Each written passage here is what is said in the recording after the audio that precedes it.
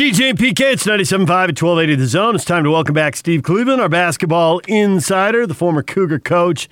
Steve, good morning. Morning.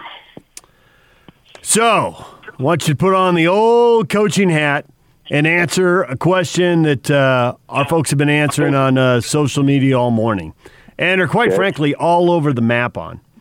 And that is with the Jazz splitting 2 games in Florida.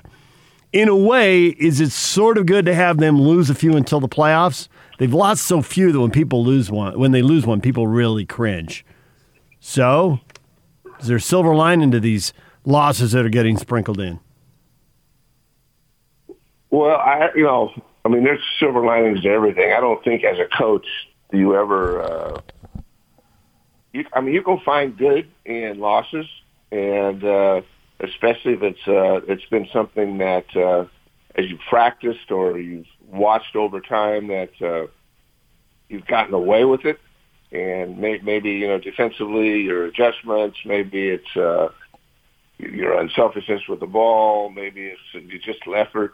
I mean, sometimes that's not the worst thing in the world. Teams need wake-up calls, and they realize that, hey, you know what? You've got to have more of an attention to detail here. You're going to have some losses, and you grow from them and learn from them. I mean, anytime you lose a game, everything gets put under the microscope. I mean, that's the nature of coaches and organizations. And you usually, after a loss, can become better because you're watching so much film, you're overanalyzing everything. But I don't ever think that you can find good in losing. But I don't think anybody gets up in the morning thinking, you know what, if we lose this game, that's all right. We need that. We need to get these guys' attention. I think what good coaches do and what good players do is they learn from their mistakes, recognize it's a long season. There's lots of travel, a lot of the dynamics of COVID and all the protocol things going on. I think we as coaches, players, we understand it a little bit more, but I don't think we want to get to the point where we accept it, and it's okay. It's okay when that happens. I think that's a slippery slope. But certainly there are nights when we don't play well, and you can look at it very clearly, whether it's offensively or defensively, or coaches, adjustments.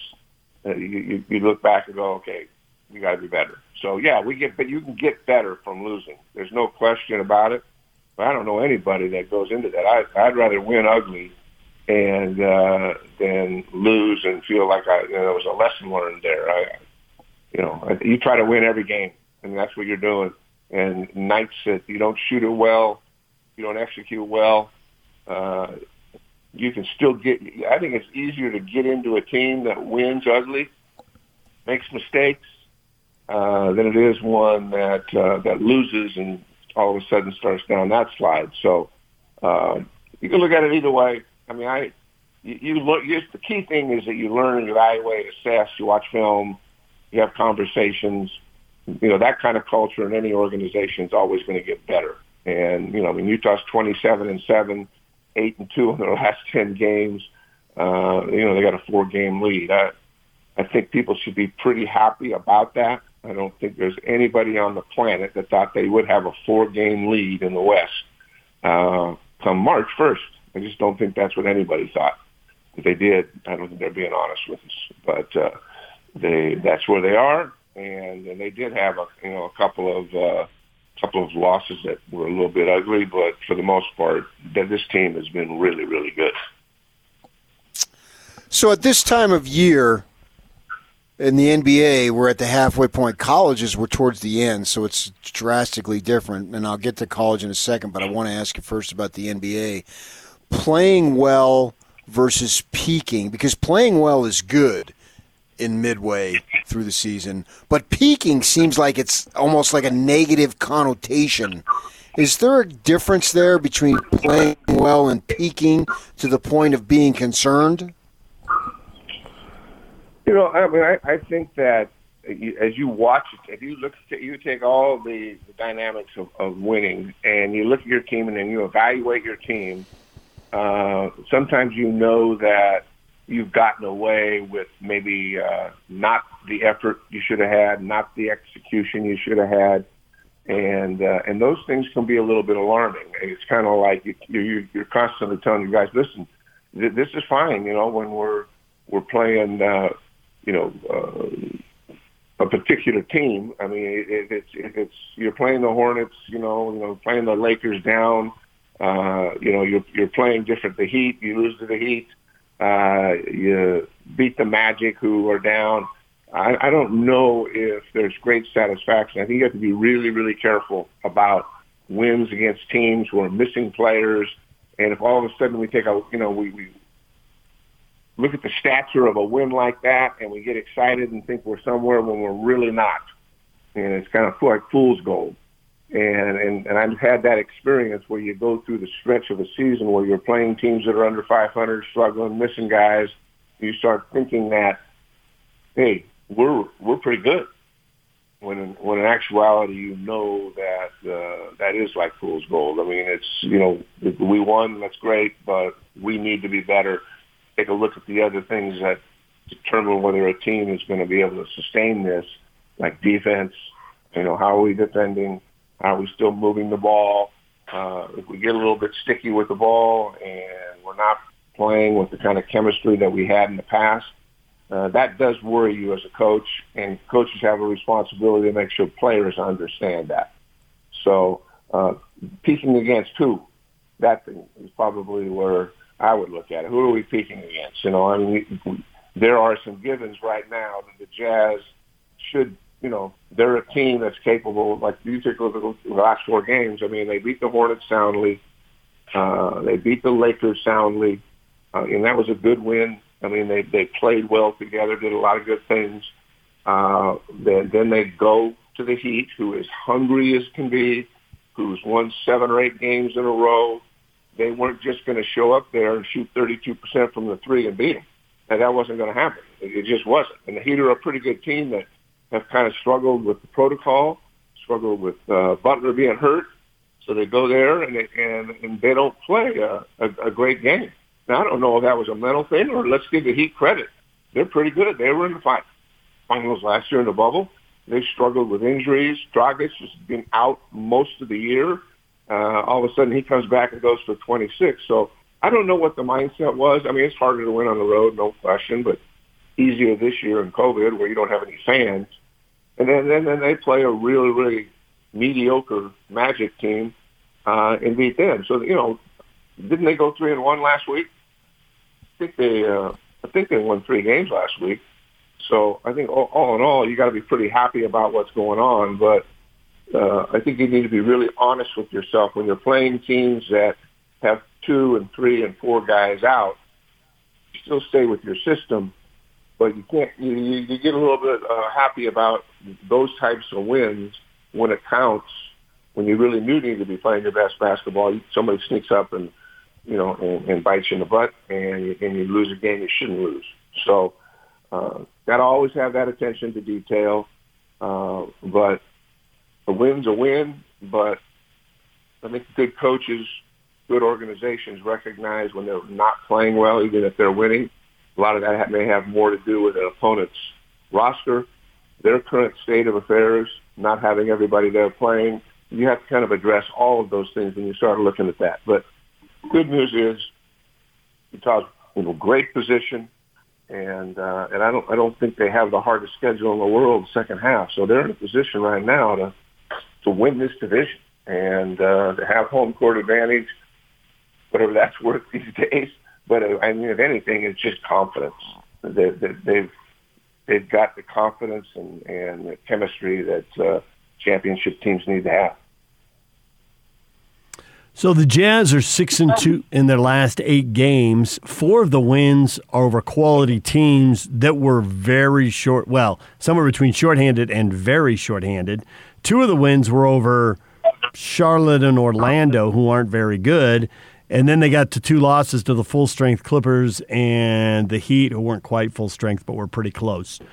So should they really be feeling good about 6-2 under everything you just laid out there? Because there isn't a win over a healthy, very good team in that group, but there are 2 losses.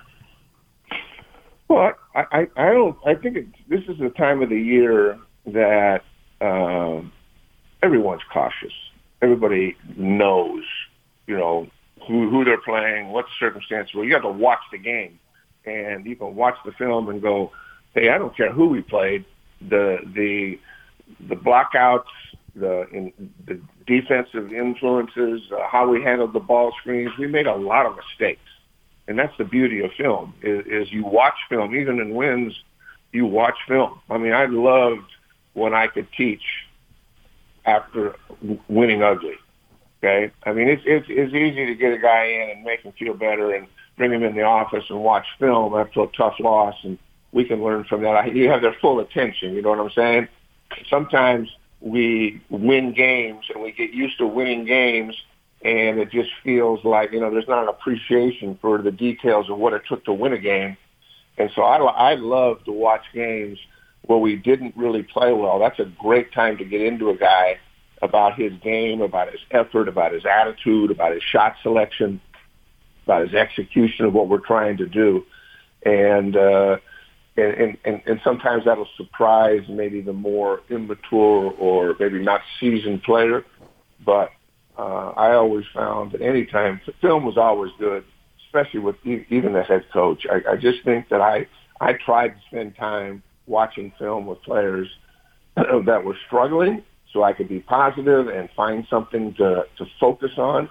Or if I was really a little bit upset with the effort and it got disguised by a win, that gave me an opportunity to get into them a little bit and just say, this is unacceptable. I don't care if we won the game. We can't win meaningful games at the end of the year. They're going to be really important to us. If you continue to not switch on that screen, if you continue to not make the extra pass, if you continue to not get back in transition defense, or whatever the fundamental is. So I've had both. It's your own well-being. In this business, winning and losing takes its toll on you emotionally, physically.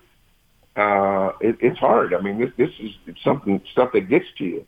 And so anytime you can be involved with the players after wins or losses to help get your team better, it's a good thing. And so you learn from both situations. Truth be told, you'd always just rather win as many games as you can win and teach the lessons there. But I find that when the team's not playing well and you sit down with them and you're honest and transparent with them, that these are pretty genuine players that the Jazz have. This is an experienced group that high character. You're not, there's a reason they're not having a ton of COVID stuff. I look at college and NBA and and sometimes it just can't be helped, but there seems to be a pattern with certain teams where there's a lack of discipline in how they play, and oftentimes it's some of the same teams that you just see on protocol constantly. And I'm not pointing a finger and judging anyone, but I just think you got to be on top of those things, and especially in the world that we live in today with COVID. So whether it's disciplining yourself off the court, where you go, staying away from the wrong places, to getting better at an individual skill development issue or something that has maybe to deal with an attitude. Or, oftentimes guys get down on themselves. And that's what's really needed sometimes. Really, a helpful hand with a coach is to help players believe in themselves again. When a guy's struggling, the Jazz haven't had to deal with a lot of that this year. But in years past, most teams do, where guys lose their confidence.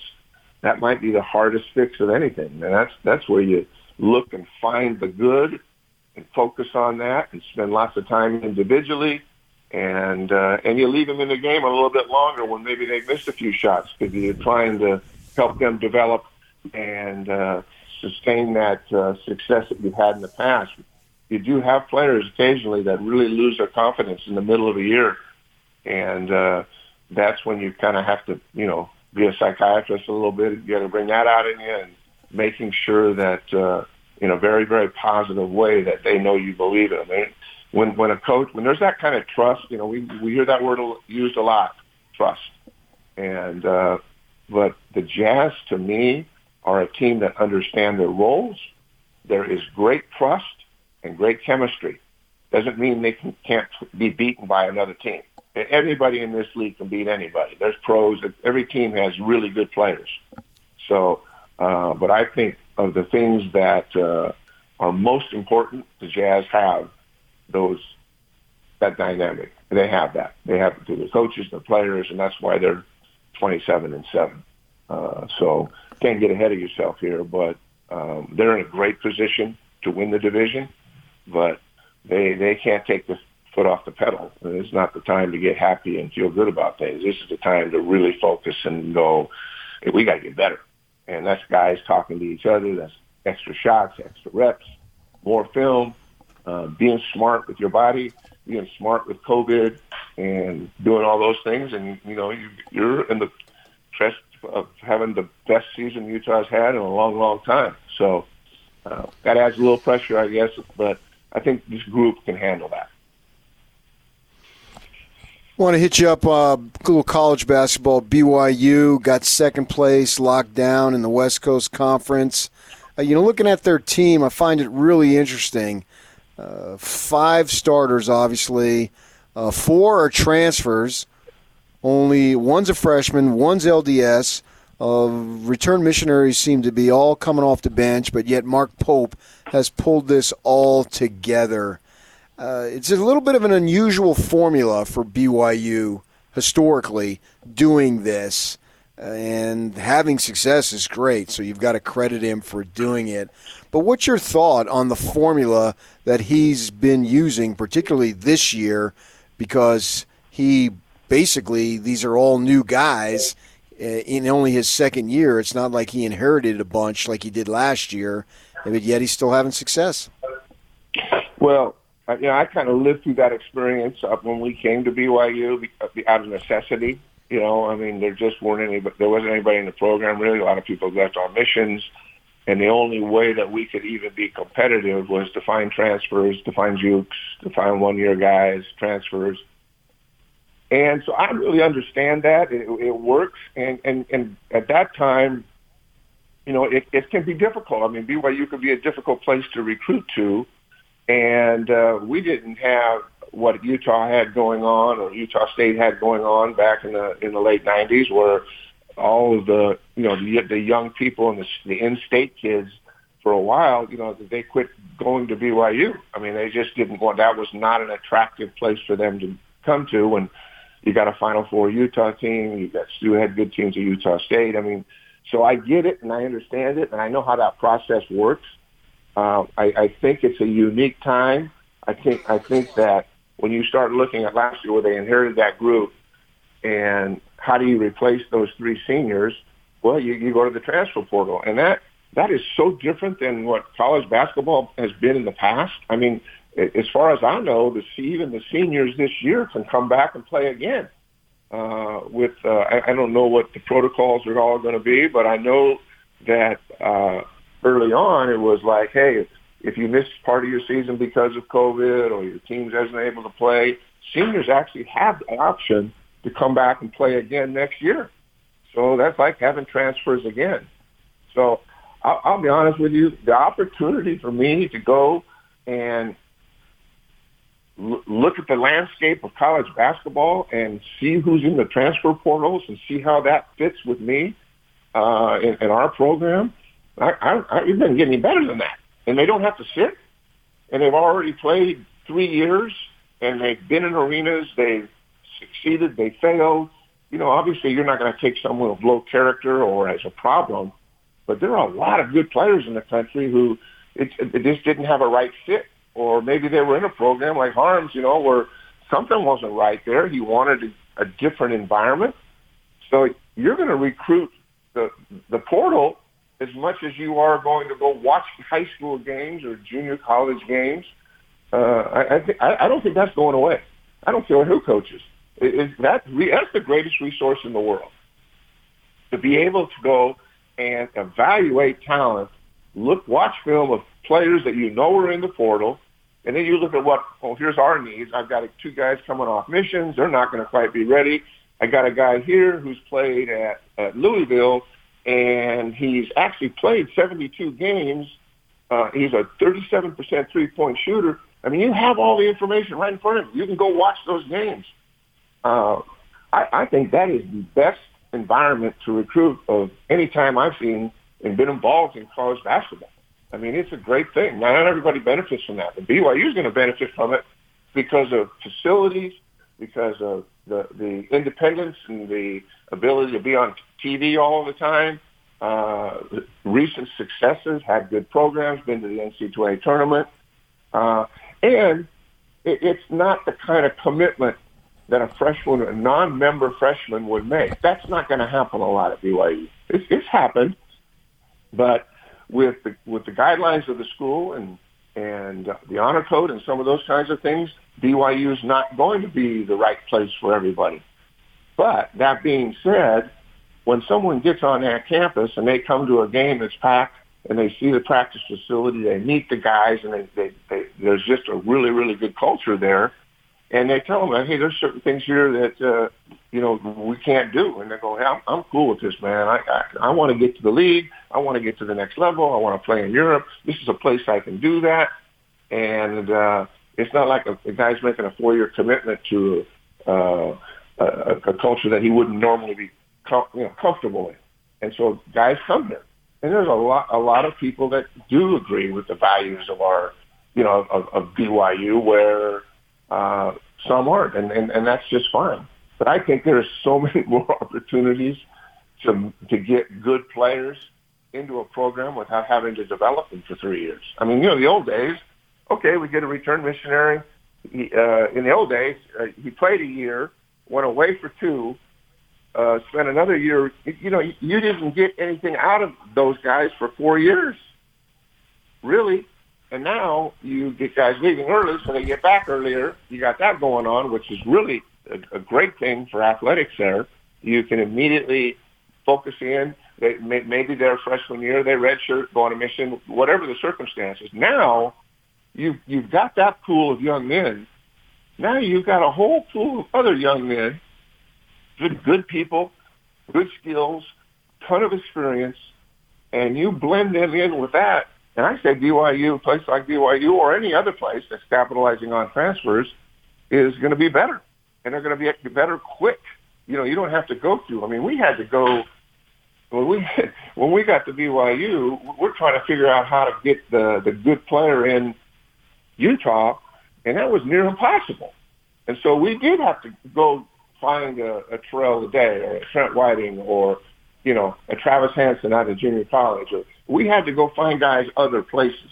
The process is just a lot easier right now. I mean, let's be honest. I mean, when you can go to a portal, know what's in a portal, have film on them, you can make your team better. So that they taking advantage of that is a really smart thing. And I think it's if I'm coaching right now, I'm really excited about the ability to get a guy that maybe played 3 years, has developed his game, and just looking for a new environment and a new start and a fresh start. He's not going to come in with anything but a great attitude and a desire to really showcase his skills, be on a good team, and get to play at the next level. Does that make sense? Yeah. Steve, we are going to have to leave it right there. We appreciate your time coming on today, and we will talk to you again next week. Thanks, guys. Have a great week.